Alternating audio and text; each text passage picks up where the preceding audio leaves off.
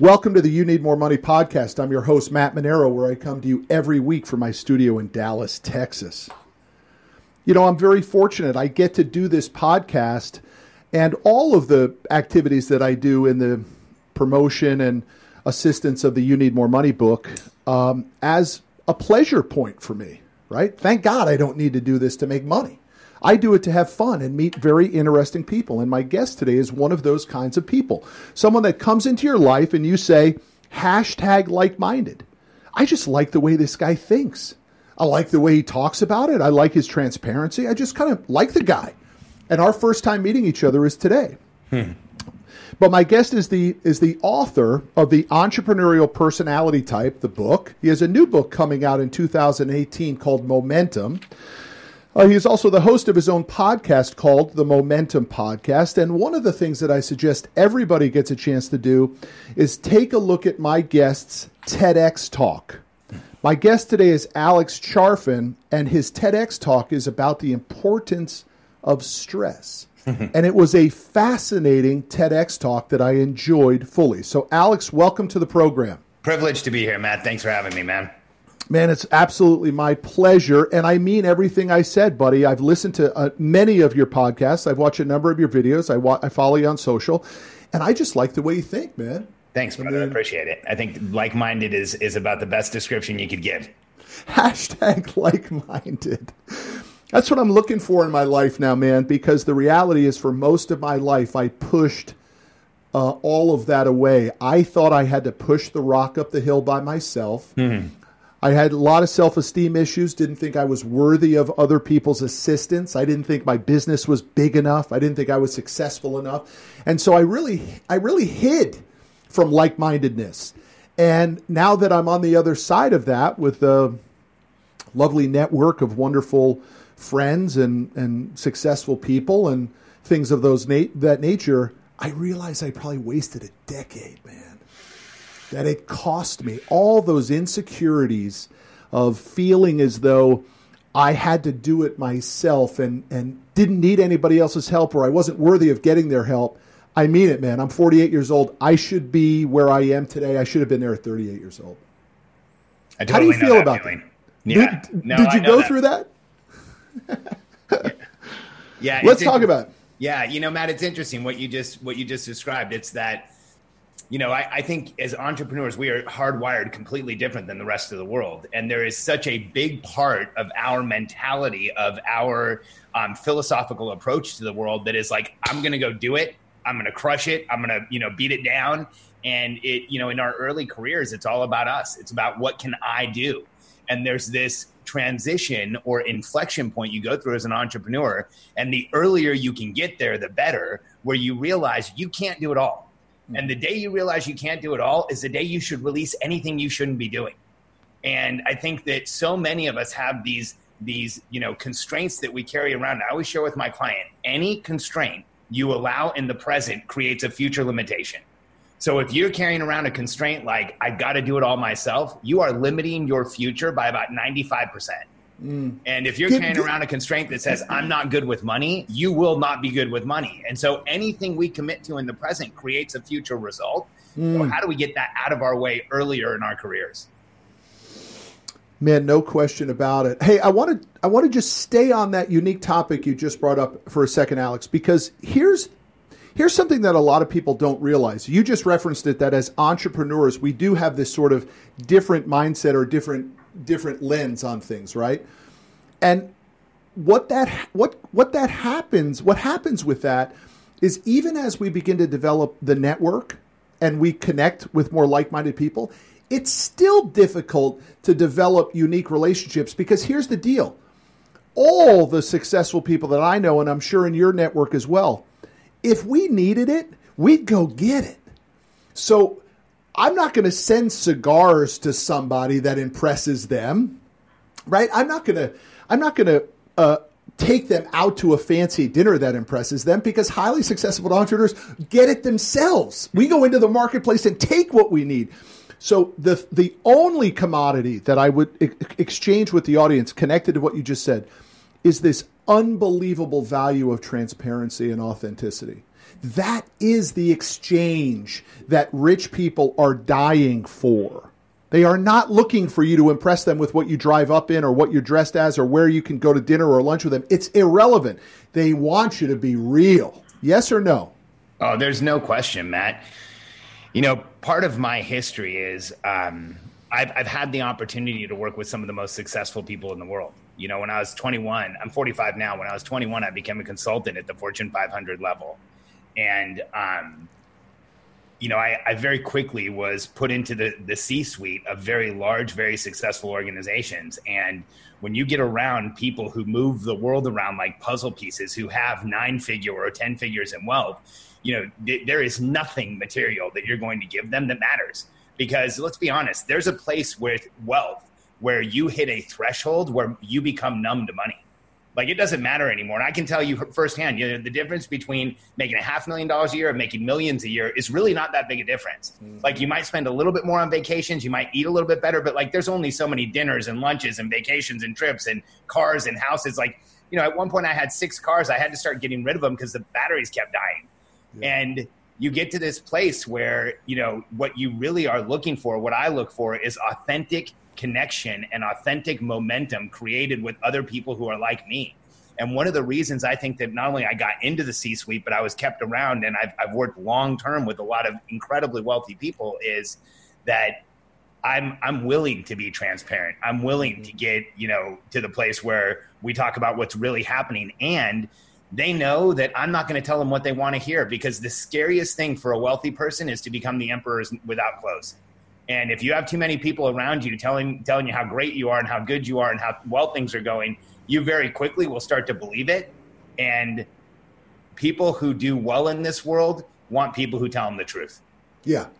And that's funny you say that, because I was working with a buddy of mine just yesterday. He's speaking at Grant Cardone's 10X Growth Con in February. And he was asking for a little bit of help on the speech. He's one of the very early speakers on day one. Who is he? And my buddy Brad Lee. Nice. And I was saying to Brad, here's what you should do. You should be the guy that gives permission to the 8,000 wackos that are going to be in the audience, right? And I say wackos with love in my heart. I mean, if you're going to Vegas for 4 days of that stuff, you want more. I mean, you have this drive that I think is something that everybody should embrace. I call it unbridled ambition, and they shouldn't be afraid of it. But what I said to him was, you need to be the guy that says to them, you bought your best suit. You're going to bullshit everybody in the audience that you're doing better than you really are at this event. You're going to pretend that you're someone else. And I said, you should be the guy that gives everybody in the audience the permission to put down that cloak and that facade and get real and honest and wring out your 4 days and your $3 or $4 grand that you spent to get the most authenticity and transparency out of it as you can. I said, if you do that, you will be one of the best speakers at the thing. You know, Matt, it's so true. You know, today in the world of entrepreneurship, and unfortunately, Grant kind of reinforces some of this. I'm friends with Grant, but you know, a lot of entrepreneurs these days have bought into the total BS of fake it until you make it, or never let them see you sweat, or all of these other adages that, quite frankly, should be flushed down the toilet, because most of personal development today includes some aspect of denial, where you're not telling people what's really going on. You're not letting people know what's really happening. You're wearing the fancy suit. You know, you're driving up in the rented car and wondering how you're going to pay bills that month. And the fact is that when entrepreneurs get real, get raw, and tell people what's really going on, all of a sudden their life starts improving. Yeah. Because when you start really telling people what's happening, there's this magic button. Like, you tell people what's really going on, you actually get the help you need. And if you're doing this fake it until you make it, lie and deny, you will always be on the outside wondering why you can't get the momentum you want, wondering why you can't get the success you want. The fact is, when I don't know something, when I'm having challenges with something, when I don't understand what's going on, I just say it. And early on in my career, you know, I was in meetings where there was clearly confusion and things would be happening that people didn't really understand. You could tell by looking at people, they weren't really connecting. And I was the one guy who would say something. And because I would say something, that's why they kept bringing me back. So transparency is a bridge to the level of success you want, regardless of where you're starting from. Yeah, man. I mean, I just can't agree with you more. By the way, the rich ones see your phoniness coming a mile away. The only person you think you're fooling is you. I mean, the wealthiest guy in the room doesn't have to tell you. And the fact is, anyone who tells you how important they are, just prove the opposite. It's such a tough lesson to learn. It took me a long time to figure that out, man. No doubt. And so I cherish everyone's own journey. And if that person needs to do it, what we're trying to do on the podcast today is just help people skip a few rungs on the ladder, you know. And you got to do what you got to do. I mean, I've tried to bullshit my way into a lot of places, and 99% of the time it only backfired on me. Right? But we keep hoping for that 2% or 1%. Right. Or you think you think the 2% is actually 90%. You know Right. that you really did fake them out, and that's why they don't call your ass back. Right. Let's get into it for a sec, though, Alex, on how you made your money. So we've had multiple sort of phases of your 20-plus year, maybe 30-plus year career, because I know you were an entrepreneur from a young age. But your big hit was in the consultancy business, right? You were a consultant, sold the business, tried to parlay that, or did parlay that into real estate, and then 2008 happened, right? Yeah. So if you want a little financial history on me, when I was a kid, I had several businesses, like the businesses that we all have as kids. I had a business where I sold stuff to the neighbors. Then I sold candy to the other kids when I was in junior high. Then I had a window washing service in high school. All of those did pretty well, but they all had issues because I was young and I didn't know how to run a business. Then when I was in college, I started a financial consulting firm with a friend of mine. We ended up selling it. I moved to Orlando. I became an employee of a company as part of an earnout. I was supposed to be there a year. I made it 8 months. So not meant to be an employee. It was not good for me, not good for the company. I ended up with no job. I was on the other side of the country, no network. And that's when I became a consultant. I had an opportunity with somebody who had a consultancy. I got in the right room, ended up signing Fuji as a client, then SanDisk, then another division of Fuji. And it was like, dude, it was deep end of the pool. Way more than I was experienced for. And I was like, I tell people I started holding my breath at about 21. I learned how to breathe again at 30. And that company, I grew it to about 250 million a year. When I met my wife, we sold it. I retired for like 21 days. And then I thought I was going to retire for 6 months and then figure out what to do. Started buying and selling real estate. But hang on, Alex, at that time, what did you think the dollar amount that allowed you to retire was? Because people need to know what a real attainable number is. What did you think was enough for you and Katie to retire? Matt, our net worth back then was probably somewhere in the neighborhood of around 3 or 4 million. And we thought we were about halfway to retirement because the way I was looking at it with the real estate holdings we had, if we had, 6, 7, 8, and it went up from there. But at that time, I felt like if I could just play the real estate game and have it go up from there and get to 7 or 8 million in wealth, then the passive income from it would be more than enough to live on. And what was that thought? That passive income would be, I mean, let's just say if you put an 8% return on it, you thought it was going to be somewhere in the $500,000-$600,000 a year without touching principal for a long period of time. We did more. We did better than that. We were making like 10 to 14, 10 to 20, like depending on the rental property and how I acquired it, we were doing a lot better than that. So you guys thought maybe $1 million a year in passive income would have been the number that you guys could have lived comfortably. And that was 10 years. That was 10 years ago for you guys, 11 years ago. So you were in your mid 30s. I mean, you had made it. Yeah, until I didn't make it. In 2007. That's the most important story right there is how you didn't make it. So let's go there real quick, right? You're ramping up. You're buying real estate. Things are going very well. Early 2000s, we started buying real estate. Within about a year, we became the largest home buyers in South Florida. We grew our real estate. That's big. Yeah, it was big. We did over 1,000 deals in an 18-month period. It was like a closing every day. Most of them I didn't take the paper on. We ended up doing a lot of wholesale deals. We did buy a lot of them. I had a number of hard money lenders in South Florida. I had 3 or 4 crews that were always out rehabbing a property, flipping a property. Like it was just constant. And we had a bunch of support. And we built a really good team or series of teams that were doing this. And then in late 2006, early 2007 in South Florida, things started slowing down. And then by about March, April, May timeframe, they really started slowing down. And the train came off the tracks in June. And the Wall Street Journal started publishing this article every week of the top 10 fastest depreciating zip codes in the U.S. All of our property, tens of millions of dollars in property at this point, because we started low, we drove it way up. all of them were in 4 of the top 6 fastest appreciating zip codes. 33301, 33064. I mean, it was brutal. And we started watching our wealth go down by hundreds of thousands of dollars a month. In what way? You couldn't, you no longer could flip the houses for a profit. So it was more than that, Matt. Our portfolio lost over 70% of its value.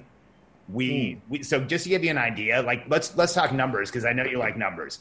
So I'll give you a small piece of our portfolio. So we had 4 condos in a complex called Stonebridge Garden, Florida. We owed $70,000 to about $90,000, but the value on them was $160 to $180. So we were about 50% loan to value. Like anybody would tell you, when you're at 50% LTV, you're safe. So 180, the lowest price one of those resold for was $15,500. They lost 90% of their value. We had properties that lost 90%. We had properties that lost 80%, 70%. Like the whole portfolio just came tumbling down. But Alex, we lose when we sell. So what was the force of the sell? Why did you have to unload at those values? Why didn't you just hold, make the cash flow, and then live to see another day? So 2005 was Katrina. 2006 was Wilma. We spent about $1 million combined trying to get past all of the damage we had from those 2 hurricanes. In those hurricanes, we had several properties get condemned. And then the real estate market got challenged to the point in South Florida where people started moving away. So we couldn't find renters. We couldn't find buyers. Values came down so fast, we could no longer make money in real estate. Most of our wealth, our income, our revenues were from real estate. And Matt, to give you perspective, there's a greater market area called Pembroke Pines, Florida. About 1,500 homes used to sell in that area each period. And it went from 1,500 to 60. Like every title company, every real estate agent, every mortgage broker was starving. Yeah. And it just fell off the face of the earth. And what happened was we started watching our numbers. And, I was watching our bank accounts drain, renters move out, damages still trying to be repaired. And we got to a place where we were like 60 to 90 days from where we weren't going to pay for it all. And we went and saw an attorney and we ended up going bankrupt. It was devastating. And had there been a way to hold it, had there been a way to do anything else, we would have tried. But you get to a place, especially we got to a place in real estate because of the catastrophic nature of that event. You couldn't wholesale properties. You couldn't sell it. And banks just stopped lending in South Florida. There was about an 8-month period where you couldn't close a loan. I think it's important that the audience really understands because, Alex, as you know, there is an entire generation of young hustlers that have no idea what you're talking about. No doubt. They were in high school. Maybe they were a first year in college when 2008 was happening. And, I've been through that cycle 3 times in my 23 years in business. And we've basically been broke twice. But we were dumb enough to keep showing up every day, right? I mean, we literally just kept picking up the phone. And eventually, like my buddy Dave Meltzer loves to talk about, and I think it's such a brilliant, simple way of looking at entrepreneurship. He says the key goal of entrepreneurship is to stay in business for tomorrow. That you can break it down to be that simple, that your job is to keep the doors open so you can attempt to win tomorrow.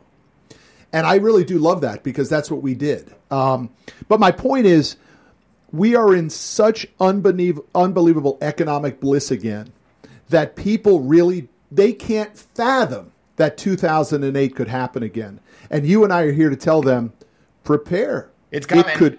It's coming. It's coming. And when it comes,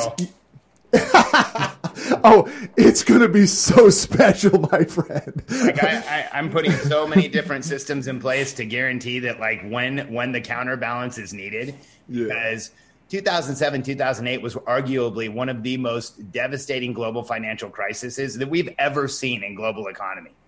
If we look at what the conditions were in 2006 and 2007 that caused that collapse, and then we look at a parallel today, there's no comparison. We are so much worse off today. It is so much more dramatic than it's ever been. And where in that collapse, the banks were holding the bag, in this one, we are. It's unbelievably apropos because I believe we have another 2 or 3 years of a very robust run. I think I have a very good indicator of it, Alex. I'm in transportation. Obviously, we finance trucking and transportation-related, construction-related companies. They are a unbelievable leading indicator of what's going on. They're a 9-month leading indicator of what's going on. If my trucking customers tell me it's getting slow, it tells me that the consumers aren't buying product. They're literally not buying enough milk or toilet paper to keep the trucks busy. We are so far from that. The trucking customers that we have are so busy. Truck orders just for the month of December went up 37% in December over November. They're buying, they're expanding. It's unbelievable. That is telling me that we've got 2 years of an unbelievable runway for people to put the stopgaps that you were just talking about in place. No doubt. So we're in good shape. We're in good shape to be protectionistic, to prepare to actually stack and rack and put a few more bucks away. Because when this bad boy happens in 2020-ish, so many people are just going to get their asses handed to them. Well, Katie and I went bankrupt in 2007, and we went bankrupt in July of 2007. We were liquid millionaires by July of 2008. And with the business that we own today. And throughout the course of that process, we created a designation for the real estate industry that grossed about 70 million, and we kept a lot of it. Not half, but like everybody just whenever you say we gross 70 million, people assume you made 60. Like the fact is running the business doesn't work that way. But we kept a lot of it. And we did well, but this next crash, we won't do well. This next crash, we'll do 9 figures well, because when you look at the conditions that were present in the last one, if you can spot those conditions in the next one and understand where the market turns, it's not hard to go out and print money when there's a huge collapse. And that's like the next one that happens. That's what we're doing. Well, so let's just talk about it. I mean, I gave you my leading indicator of mine, which I rely on and have for the last 25 years. What's your leading indicator that says, hey, it's turning? So, Matt, I look at all of the real estate numbers. I look at new home sales price, days on market, how many, and active and pending and closed sales. And when you look at all of those as indicators in the different price bands by market, here's what I'm looking for. I'm looking for when the high end stops selling and the low end starts backing up. Because as soon as high end slows down and low end starts backing up, you get a compression in the market and it collapses. And right now, in a lot of markets, we're seeing some congestion at the high end. We're still seeing rapid sales at the low end. Let's go back to 2005 and 2006. The high end started slowing down and getting congested. The low end, we couldn't build enough. There was, 40% of the sales were second homes. Everybody was buying a house. Like anything low end was selling like crazy.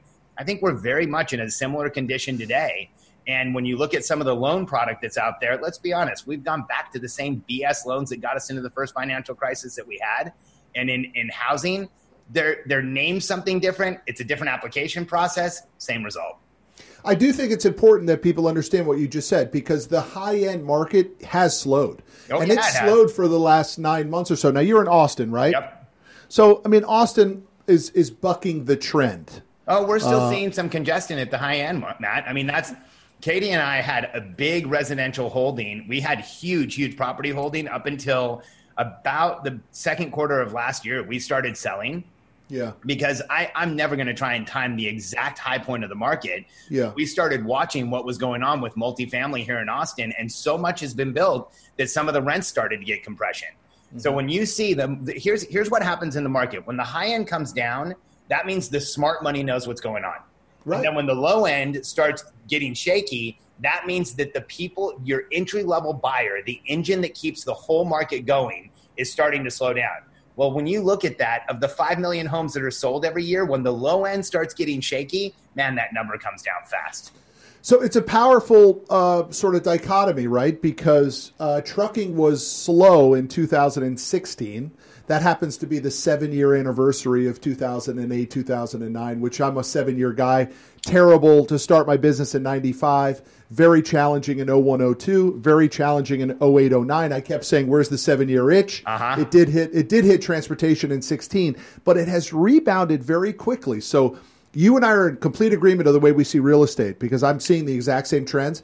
But I do have this different component of information and data and transportation that tells me that we're going to be very strong for another year or two. I really think 2 years. But by the way, when things start to move like that and get a little twisted and you're getting these very different data spikes and chickens and feathers and different things, all of that is a direct indicator of something percolating. Where there's smoke, there's fire, man. No question. And there's a little smoke, right? Oh, yeah. There's smoke. There's smoke today, and I think like, especially when you look at the residential housing market, when you look at the level of student debt and alternative debt in the United States right now. And then I know a lot of people don't like to hear about this because everybody loves getting a new car. But when you look at the new car debt, like how much consumers have gone into debt, here's what's happened. 2006, 2007, the banks had this ridiculous market of just being able to loan money to anyone. And they had to replace that somewhere. Well, what you've seen is, there's not as much residential credit, but there's been a huge increase in automobile credit, in credit cards, in short-term loans, in term financing. And so all of that has raised the debt capacity of the average buyer huge. And what happens is when people have a lot of debt and there's a hiccup in the market, the whole structure comes tumbling down. So look, people are going to go shoot themselves and jump off bridges after they listen to this podcast for you and I, right? So let's give a few takeaways to the audience because let's talk about real takeaways that you would recommend for somebody, Alex. How do they readjust? Forget about necessarily what their financial instruments are. How do they readjust their mindset to be prepared to weather whenever the storm hits? What are 2-3 things you would say everybody's got to do? Well, Matt, here's the easiest thing. It's like you have to just adjust to the fact that in a stable market, there's not a lot of opportunity. If things are going well and everybody's happy and things are okay, there's not a lot of opportunity. Opportunity shows itself when markets are recovering dramatically or when they're going down. And when things are challenged, there is more opportunity than anywhere else. When there's fluctuations in the market, that's where guys like you and I can step in with experience and say, hey, here's what's going on. And the fact is, I've always made much more when the market is fluctuating either up and down than when it's really stable, because stable businesses are the boring businesses. And when you see a market fluctuate and start moving around, that's when opportunity shows itself in the biggest way. So I think the first thing that people should do is adjust and say, like, just because the market's in crisis doesn't mean I am. And when you look at some of the wealthiest people in the world, they made their money during market crisis. Yeah, I love that advice, dude. Really what you're saying is it's a mindset shift into being very comfortable with looking for problems. Yeah, when you look at, you listen to Warren Buffett, one of the smartest guys in the world. I've got his biography, Snowball, right back here. And if you look at the history of Warren Buffett, everybody wants to call him the wisest investor in the world, but you could also define him as an individual who year after year has made money from crisis. What does he say? When people get greedy, be scared. And when people get scared, get greedy. He waits until the world is scared. And then he's like, here's all the opportunities. I think that all of us should adopt that mindset because then we're immune to crisis.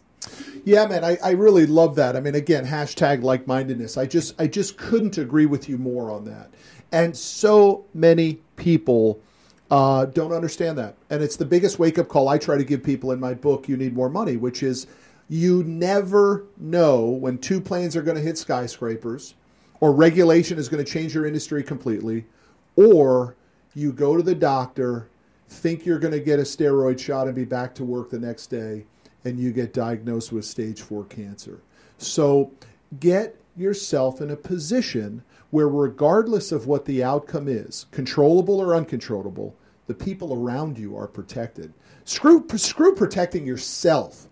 In a way, that's selfish, and it often doesn't drive the kind of mindset or action required. It's who around you do you not want to be put in a horrendous situation? For you, do you have any children, Alex? We do. Yeah, I've got an 8-year-old and an 11-year-old.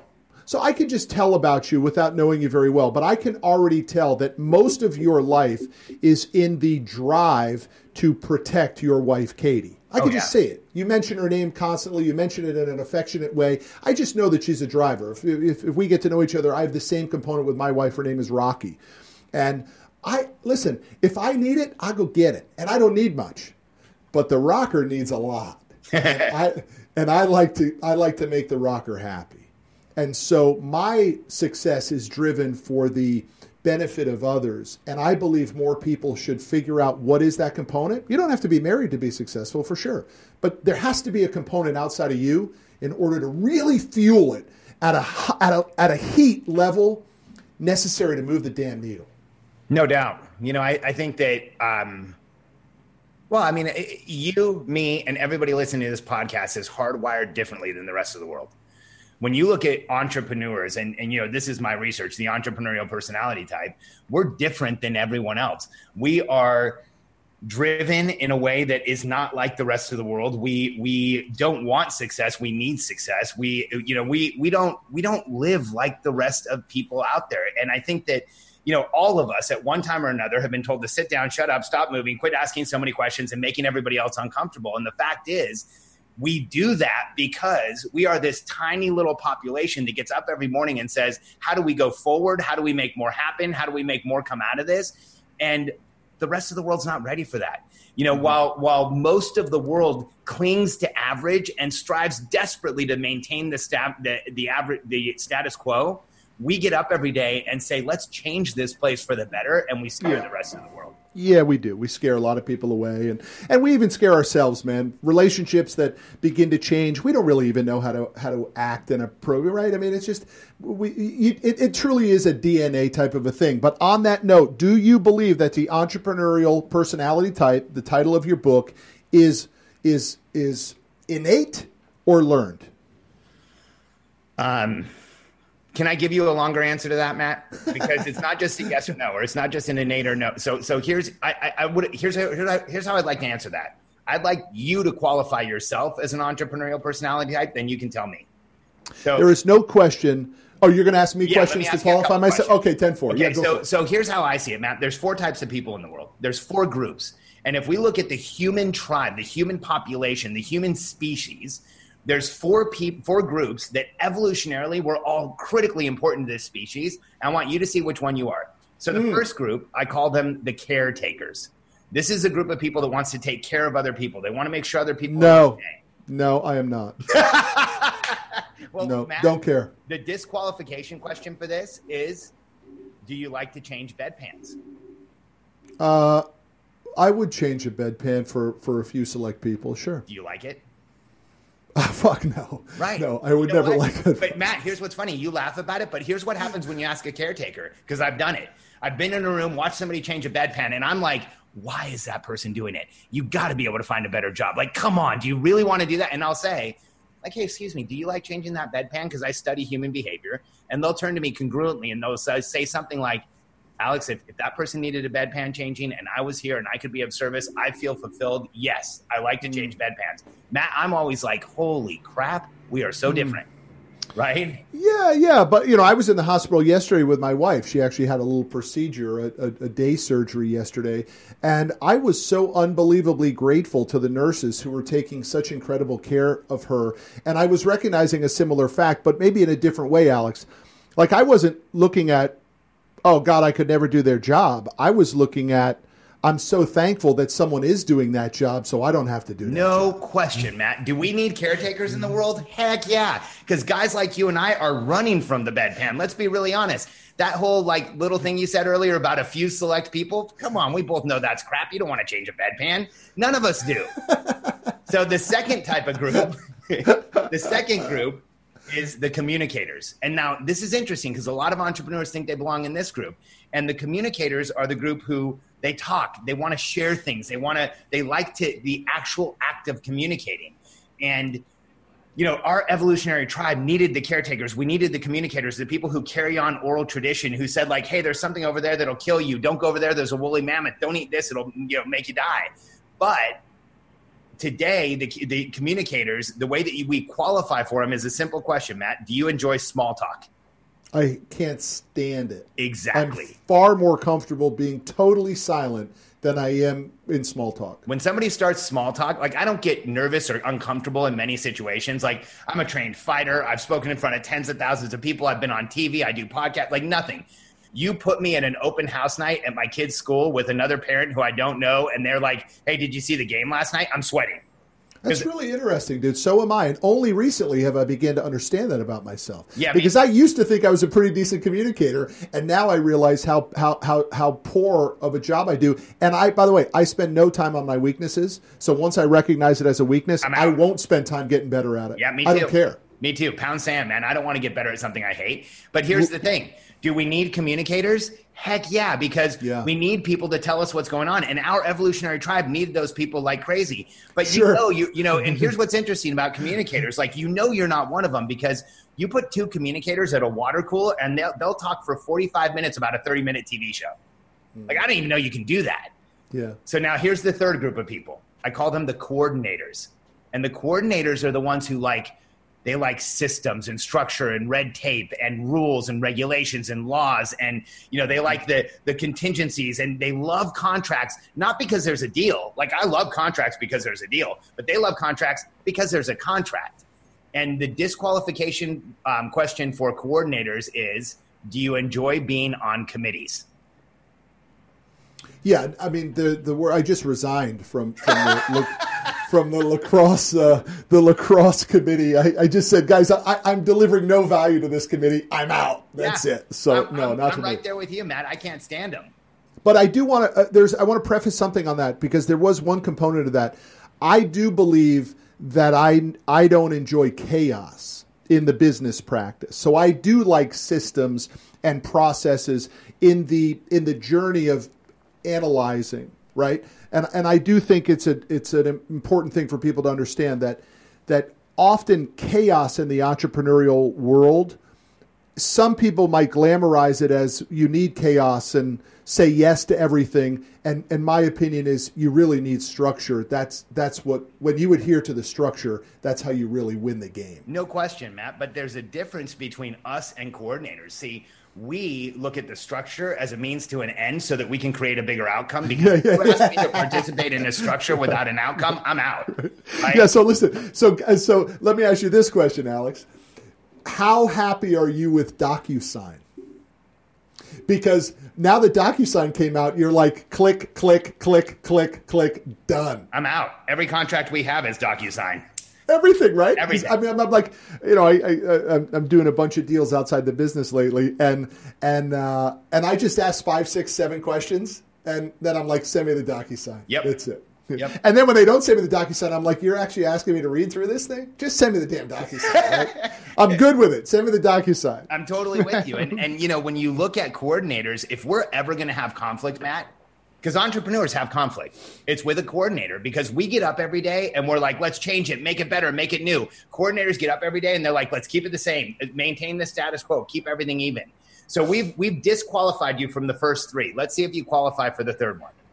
So if we have an evolutionary tribe, and I'm not talking about the theory of evolution, I don't want to piss anybody off, but I'm saying human beings evolve on a daily basis. If you don't believe that, you just need to go look at the BMI. Like, people are getting bigger, they're getting smarter, brain synapses are moving quicker. We've scientifically proven that current evolution is here. Yep. So size of heads are growing. Tribe, and we say we had the caretakers, we had the communicators, we had the coordinators. What group's missing? The killers. That's right, baby. The evolutionary hunters. And when you look at our human population, there is this third group that is programmed to get up every day, go into the future, imagine a new reality, and then regardless of the vulnerability it causes, the pain it causes, the exposure, anything that they need to do, they will come back to the present and insist it becomes real. And we are that small fraction of the population that is not content with the status quo, that's not okay with everything that's going on. And here's the qualification question for this one, Matt. Can you turn it off? Yeah, you cannot turn that off. But everybody else can, brother. See, here's the thing. You look at the rest of the populations in the world, and you know what they're doing? They're waiting for the day they can go on vacation and do nothing. They're praying that they make it the next 25 years so that they can sit in an easy chair. They're literally working every day to do nothing. And when you look at those other populations, communicator, coordinator, caretaker, they live for the present. Like, literally, you have to look at functionally how they work. Caretaking, coordinating, communicating is right now in the present, this moment. And when you look at evolutionary hunters, we are hardwired to go out into the world, make something happen, come back to the present, make it real. We are completely different. We don't live in today. We live in the future. So we always, at some level, create conflict with those other groups. And so, you know, when somebody asks me, are entrepreneurs made or are they, you know, taught over time? I think just about any human being on earth can get in touch with their evolutionary hunter. But I think the vast majority don't have any interest in doing so. And it's, you know, when you look at the rest of the world who is desperate to get to the day where they can do nothing, you look at entrepreneurial personality types, evolutionary hunters, we are that segment of the population that can't turn it off and, quite frankly, doesn't know why anybody would want to. Oh my God, what a unbelievable journey we just took to answer the question of, is it innate or is it learned? And that, I congratulate you, dude. That is a really well thought out way of looking at it. And I've never looked at it that way because I think I'm so far in the number 4 category that I don't even slow to look at why I'm there. I just know I'm there and I don't want it to change ever. Let me give you a little bit more, Matt. Like, if you like that, so check this out, man. Because I've obsessed over this, you know, like, so I'll share a little bit more about myself, and then let me share a little more about the evolutionary hunter, because I want to give you some insight into our personality type.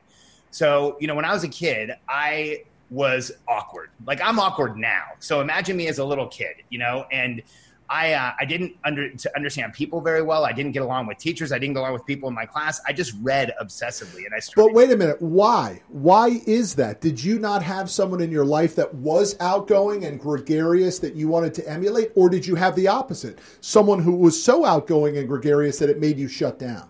Matt, when I got into school, I felt like an alien. I couldn't sit still.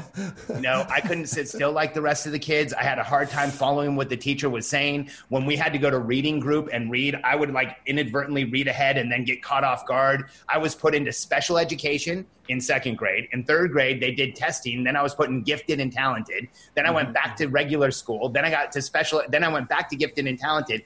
Like, it was just a confusing ride for me. And as a kid, I obsessively read about successful people. And I started seeing these patterns, like, we are all the same. Successful people are a personality type. And try this on for size. I know I sound crazy when I say this, but I'll explain it. I don't think people like you and I understand the difference between happy and sad. Now, let me explain it.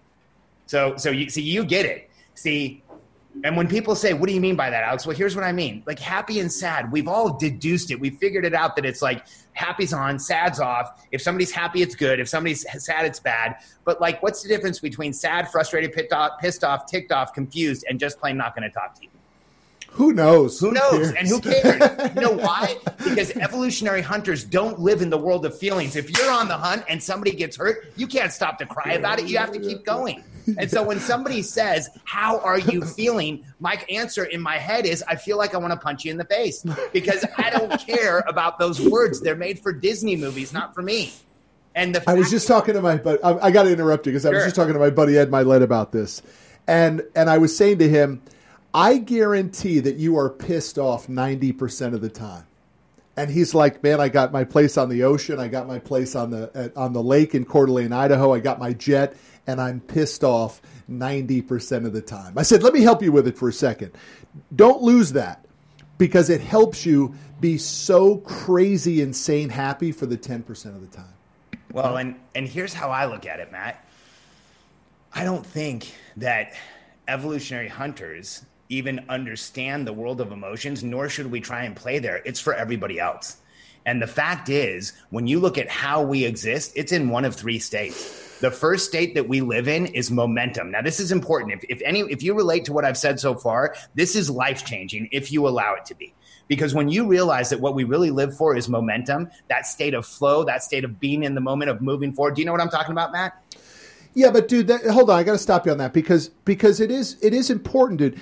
You have to be in this 4th category you're describing. You have to be sensitive about it because it is so in the ether that it can wreak havoc at home, with your spouse, with your children, with your kid's coach or your kid's teacher. I mean, you do have to have some ability to come down from the ether back to earth and then back to the ether again. How do you handle that connection? Well, I mean, first you understand who you are, and you realize that what we're really looking for is that feeling of forward progress, that feeling of achievement, that feeling of succeeding. You know, the entrepreneurial personality type, the definition we have is that we are a physiologically sensitive, momentum-based being that is highly reactive to constraint.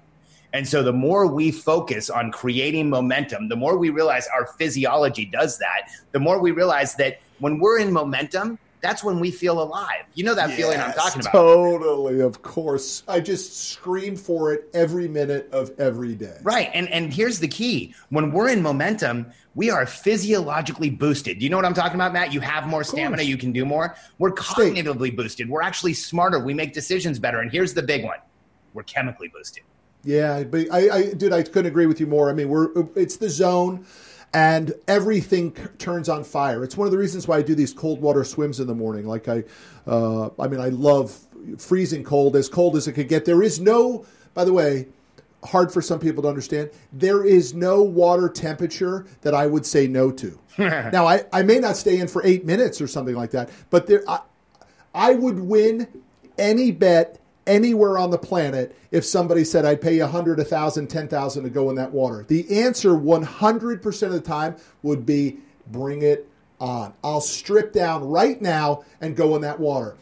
I don't even know why I'm bringing it up to you, with the exception of I'm craving that zone of uniqueness and aloneness and different. I crave it to the point where I go in 40-degree water now. Oh, Matt, I mean, it's to the point where I hop into a car and take it up to 160 miles an hour and then slide it sideways on a four-wheel drift into a 90-degree apex turn. That's when I feel most connected to the world. Right? Yeah, I love that. Everyone's got their way, right? I mean, there's a guy in my office who just did a 35-mile adventure run, stuff like that. People do the 100-mile adventure runs, all that sort of stuff. I mean, you really do begin to see people now, Alex, really start to push the levels of boundary. What you just described is one of those experiences, dude. Doing what you just did, right? And I wouldn't give it up for anything, because that's when I feel momentum. Now, here's the key, though. There's two more states we exist in, and this is where we have to be careful. The second state is when we're facing resistance, but this one's interesting. This is that place in our lives, or those times in our lives where we're facing a resistance. The cards are stacked against us. We're out of resources. We don't have the right things in our life. Maybe the world has conspired against us. We've conspired against ourselves in a lot of cases. But for people like us, if we can see that small light at the end of the tunnel, it doesn't matter that the people in our lives are like, hey, Matt, that light is a train. We just keep going towards it, and we trust it, and we compel it towards us. We compel ourselves forward. We step through that light, and that's when we create our lives. Do you know what I'm talking about, Matt? Fuck yeah. Because when we are facing resistance, we create momentum, just like an evolutionary hunter would. Now, here's the big challenge for us, is that the third state is the one that damages people like us. It's the one that hurts people like us. It's the one that makes us look symptomatic. It's the one that'll get you prescriptions. It's the one that'll have people saying that you're ADD, ADHD, Asperger's, autistic, bipolar, depressed, manic, all the shit that they've said about me, because I have every one of those diagnoses. Because when we're in this third state of being in full constraint, that's when we break down. When you're in constraint, when you can't move forward, when you can't see the light at the end of the tunnel, when you can't see your next step, when you're in that place in your life where you don't know what you're going to do next. And I've been there. And when you get into that full constraint, almost immediately your body breaks down. We feel fatigued within seconds. Cognitively, we have trouble making decisions. And here's the big one. Chemically, we feel the chemical effect of constraint, and it makes us symptomatic. Matt, some of my friends have more money than you, me, and everybody we know could spend in our lifetimes if we tried every single day. They are some of the most brilliant, most talented people in the world. But if they get into a place where they're in that moment or in that time of full constraint, they look just as symptomatic as anybody who's walking the halls of a loony bin. They're throwing shit around their offices. They're breaking plates on their private jets. They're, yelling and screaming at people. They're looking and feeling like they're not really succeeding. And so for people like us, the key is we must keep ourselves out of that place of constraint. My friend, that is some powerful shit. And I will tell you that that last piece is so real. And it's actually one of the greatest benefits of the podcast that I do, as we talked about before the show, and my audience knows. There's no money that book sales could put in my pocket that would change my life, period. But yet this podcast has allowed me the opportunity to fuel that number 3 that you just talked about in an effort to meet new people, to test myself in preparation, to go in thought process. Look, what you talked about today, Alex, was very meta to me in a lot of ways. For you, it might be not meta. For me, it's meta. I look at it all very grunt and caveman-like, right? Evolutionary hunter-like. Right, really. And so but things like frustration, depression, sadness, lack of connection are all connected to lack of the innate requirement to be hunting. That's right, baby. And the fact is, for people like us, it's the hunt, not the kill, that matters. Because it is nothing. The universe or whatever higher power you believe in, because if you don't believe in a higher power, that's cool. Then it was all an explosion and we got lucky. But I think there's some intelligent design in the universe. And I think that there's clearly something higher power that has put us here and helped us to be who we are. When I held my daughter for the first time, like, I saw a higher power. I saw what, if you want to call it God or Allah or whatever it is, there's clearly something greater here. And the fact is that we have been hardwired to propel ourselves forward, to make the commitments that other people won't make, to go out there and make things happen. And the challenge for people like us is that we believe that the goal is going to finally satisfy us one day. And the faster you realize that your entire existence is not about achievement, but about being on the hunt, and that the fact is, as soon as you start approaching a goal, it is going to lose importance with you, or lose importance for you with the same speed that you are approaching it. Like, as we hit the finish line, it doesn't matter anymore. You know why? If hunters stopped to celebrate every time they made a kill, the rest of the tribe would starve. And that's why we are driven to keep going forward. But see, that's why you need to have more guests on your podcast, Momentum. Because I'm going to be perfectly frank with you. I've listened to a number of the episodes. When it is just you riffing, you can't go to where you've gone on this podcast. You go fairly structured. There's some expansion, but you need the other person to bounce off of. You are more powerful, in my opinion, and I think I am too. Please, I hope I'm not insulting you. Oh, of course not, Matt. But this is the environment, right? Like, when there's someone else to be bouncing and riffing off of, I think you and I are both more powerful than we are alone, because alone we can shut down and just become incredibly introspective. Is that fair to say? Absolutely. My wife says that there are periods where I do shut down. And by the way, those periods, just for the audience to understand, those are periods it is darkest right before the dawn. Yep. And that is when it's like the tidal wave, right? When it comes in, I just relish that moment because I've conditioned myself to realize that something unbelievable is going to happen. But for many years, I didn't know how to deal with it. And it did create depression, and it did create sadness and unhappiness. Now for me, I just know it's percolating, and it's just the next great thing is ready to explode, right? No question. How did you feel about my comments on you having more guests on your podcast to be able to really get you to expand and go there on these theories and these concepts that you've done so much mastery behind? You know, we've thought about it, Matt, and what we're looking at doing at this point is creating a new podcast, a different one that we record live and probably broadcast online and have guests on. I think we've created a really strong core audience around the EPT. We're not it's not that we're afraid to change it. I think that audience has come to expect like a short 15 to 20 minute, like, get me going for the day. And we're considering a second podcast where I pull in clients. Like, I want to start sharing, when you understand the EPT and you apply it in the right way, this is what happens. What's EPT? What's that? Entrepreneurial personality type. Oh, I'm sorry. That's the acronym for the name of the book. Well, it's also an early pregnancy test, but I like to call it entrepreneurial personality. I got it. Hey, listen, Alex, we're coming up on the timeline here. There's two things that I got to do for you. Number one, I want to make sure everybody understands where they can find out more because you went way deep, dude, which shows your mastery of yourself and the material, and I congratulate you on that. We have the book, The Entrepreneurial Personality Type. We have the new book coming out, Momentum. I highly recommend everybody watch the TEDx talk for Alex Charfen. We didn't get to it.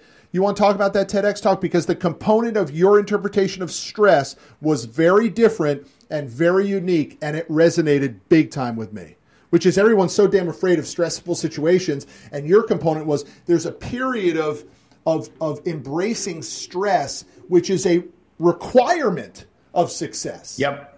Yeah, it's eustress. It's that place where you are fully engaged, fully turned on, and fully present due to the stress that's in the environment. Now, there's a place where you burn out, and there's a place where you're understimulated.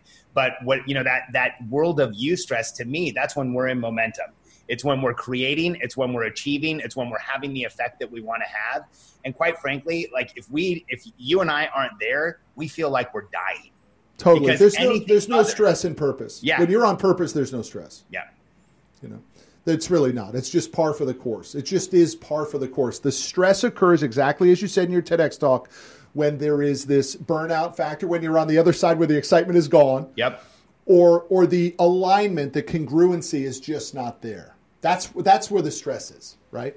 And the power is having the self-knowledge to know where that is and then to do something about it. Some people will live their entire lives afraid to do something about it. Well, I would say most people live their entire lives afraid to do something about it, Matt. When you look at the massive population out there, let's be honest, at 7:30 every day, a show like Wheel of Fortune comes on, still today.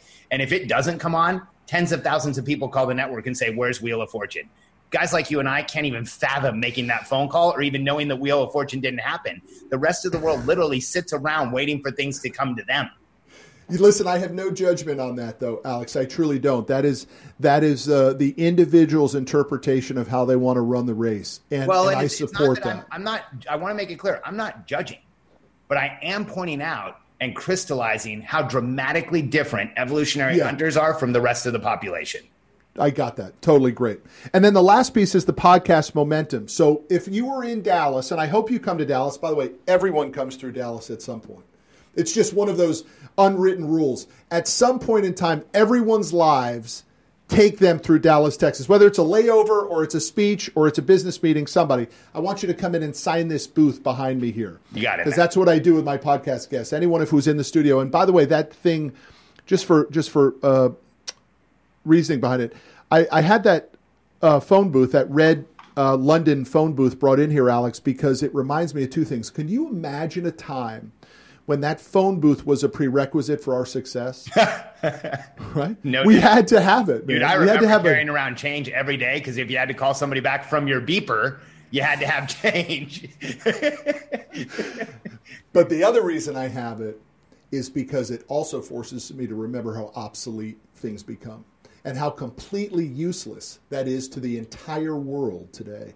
And the only thing I have it in here for is my guests sign it when they're in the studio, and it will become a lifetime legacy reminder of all the wonderful people I met. But most importantly, it tells me to push fucking faster. That's super awesome. I love it. Right. So again, Alex, it was absolutely my pleasure. I enjoyed it fully. I look forward to seeing you down the road. Sounds great, Matt. Thank you, brother. And for anyone who's interested, the podcast is available at momentumpodcast.com, and it's on iTunes as well. Awesome. Alex, I'll see you soon. I know of that. Thanks, Matt. Thanks, buddy. Bye. That's our episode this week with your host, Matt Manero. Check us out every Friday at 12 p.m. Central as we discuss money, your life, and how you need more money.